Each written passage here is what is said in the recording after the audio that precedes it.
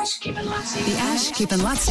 Susie O'Neill podcast. We were talking about this off air. The basketball at the moment, if you missed Australia, beat Czech Republic overnight, and the US are booted out by France. The famous basketball nation of the Czech Republic. Yes.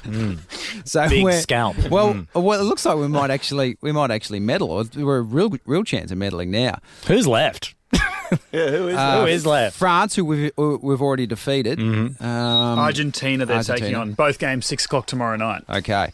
But one of the things we were talking about this off air, there was a game US played Brazil a couple of nights back, and Andrew Gaze is one of the nicest blokes in sport or television. And poor old Andrew, he got himself a bit of a headline with this because he paused awkwardly when there was a beautiful Brazilian woman in the crowd.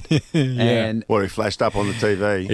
So like he was commentating, and she was I mean, in his defence, she wasn't wearing a bra, and she was shaking the, as they say in Portuguese, the pietos. And so see if you can guess the moment when Andrew saw the bosoms. Well, it's all on the line now for Brazil. They might even need to look at extending the defence, trying to force some turnovers. They need more possessions and quick baskets. Just a glimmer of hope with the 17-point lead. And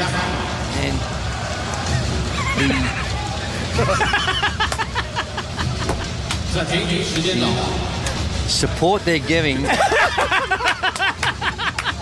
from their fans. There's more support than she's getting at the bunch of them coming all the way to China to see this one.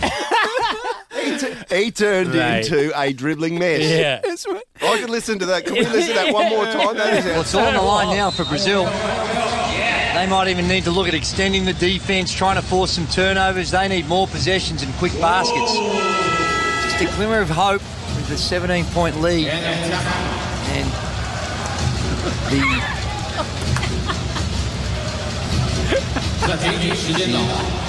support they're giving Gazy. from their fans. He went straight to support as well. That